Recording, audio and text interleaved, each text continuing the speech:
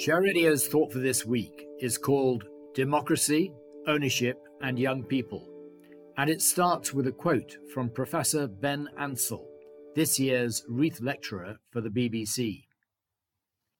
We live in a time of great political turmoil and stand at the cusp of profound technological and ecological changes. Now is a crucial moment to think about whether our political institutions are fit to face these challenges and what we can do as a community to ensure our democratic future. If you're not already listening to this year's BBC Reith Lectures, please do so. Ben Ansell, Professor of Comparative Democratic Institutions at Oxford University, is speaking about the future of democracy, whether it's in retreat across the world, whether citizens of wealthy countries have embraced a full sense of security, how to build a sense of solidarity in polarized societies, and how to enable continued economic growth without wrecking the environment in the process.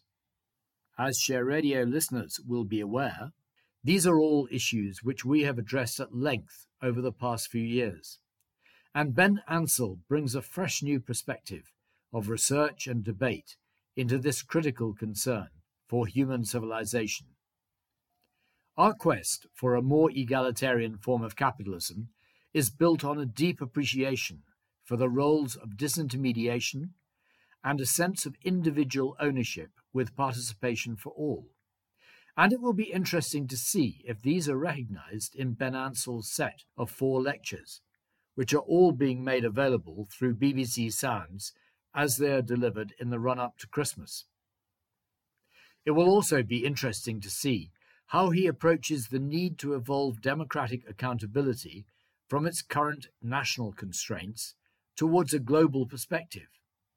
This becomes more and more relevant as humanity's need for long-term governance rises in order to cope with climate change, conflict and international tensions, and with the acute polarization of wealth across the world. Our commentary today addresses that need for an individual sense of ownership and the responsibility which accompanies it, and how this context is undergoing a metamorphosis for young people. The link between ownership and responsibility is evident to anyone familiar with home ownership, in contrast with rental tenancy. Homeowners maintain and improve their properties and generally care for their appearance and surroundings carefully. Rental properties are the responsibility of a landlord, and the tenant feels no equivalent sense of responsibility beyond his or her immediate responsibilities. This link between ownership and responsibility is at the heart of the proposals for Stock for Data, which is that customers and users of tech giant services across the world should receive equity shares in return for their data and analyzed activity, and its subsequent harvesting, including the use of generative artificial intelligence. That participation in wealth creation would not only enable the receipt of dividends and capital gain for the billions of users, but it would also give them the opportunity to be actively involved in tech giant corporate governance. Meta have referred to this as distributed governance. The ownership-responsibility link also lies at the heart of a new proposal from John Lee in the House of Lords last week. You may recall the Chancellor's announcement of his intention to sell the UK government's 39% stake in NatWest as a retail flotation. And John has seized this opportunity to bring a new appreciation for equity ownership to young people in secondary schools throughout the United Kingdom. Here's his speech, as delivered on Wednesday, 29th of November. My Lords, I want to focus my remarks this evening on the 39% stake that the government still has in the NatWest Bank. The Chancellor in the autumn statement indicated that the government was considering over a period disposing of its holding and suggesting also that it might go down the SID, the Tell SID route of early privatisations. I want to suggest something that is, I would suggest, very radical. I think it's accepted that in this country there is near zero financial education in our state schools. I would like to suggest that government gift £5,000 worth, say, of NatWest shares that it owns to the 4,400 state secondary schools to be held for the long term. That would only cost the government something like £22 million. That £5,000 worth of shares would produce a dividend income annually of about £350. And my suggestion is that the pupils themselves could decide by voting how that £350 is spent. Maybe on an item for the school, maybe to subsidise a school trip, something on those lines, or maybe even to a local charity. But the pupils would decide, and similarly, they could participate digitally in the NatWest AGM. So this suggestion would actually, in my judgment, raise awareness both of how banks operate and indeed how the stock market operates.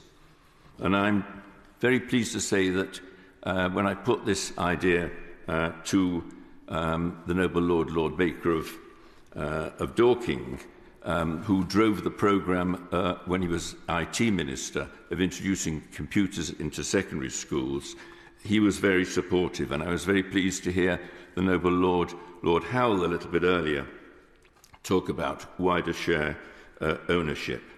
I think the government also could provide and should provide a little money to enable approved speakers to go into schools to talk about financial education.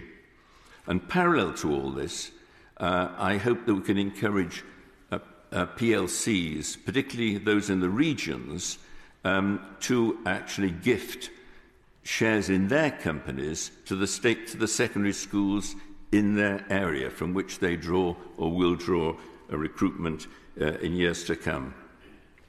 I put this idea yesterday to a public company chief executive, an FD, a company that I'm invested in, and immediately they said, yes, they would sign up for that.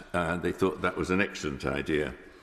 So I would ask the Minister, and I realise that she won't be able to give a reaction, and I wouldn't expect her to give a reaction immediately, but I would hope that she would take this idea back to the Treasury with her, and they would give it serious consideration. I hope the Labour front bench also would perhaps consider this, because the opportunity may well come to them in a few months' time. We warmly welcome Lord Lee's initiative, and we hope it will be accepted by HM Treasury. Bringing an appreciation of the opportunity to experience ownership and responsibility to young people works well with our proposals for intergenerational rebalancing, and hopefully the new team at HM Treasury will respond positively to these ideas. In a world which increasingly denies young people the opportunity to experience personal ownership, in preference to the provision of streamed access to commodity pools of online material, this experience of participation in ownership and responsibility would provide a refreshing contrast. Young people must, of course, also be at the heart of a democratic focus on long-term governance. It will increasingly be their world in the decades ahead. In this context, I was interested to see, but do not agree with, European Union President Ursula von der Leyen's view that the young will reverse Brexit, as reported in the Times last Thursday. Of course, the EU has been transformational in drawing European nations together after the centuries of fighting which culminated in the Second World War. But its executive structure is not democratic. Its single currency results in regional poverty, and it builds too many walls around it to allow wider international integration. The only way to move towards global governance is to introduce democratic legitimacy into the United Nations, as we proposed on the 14th of November 2022. This doesn't have to be a big bang process.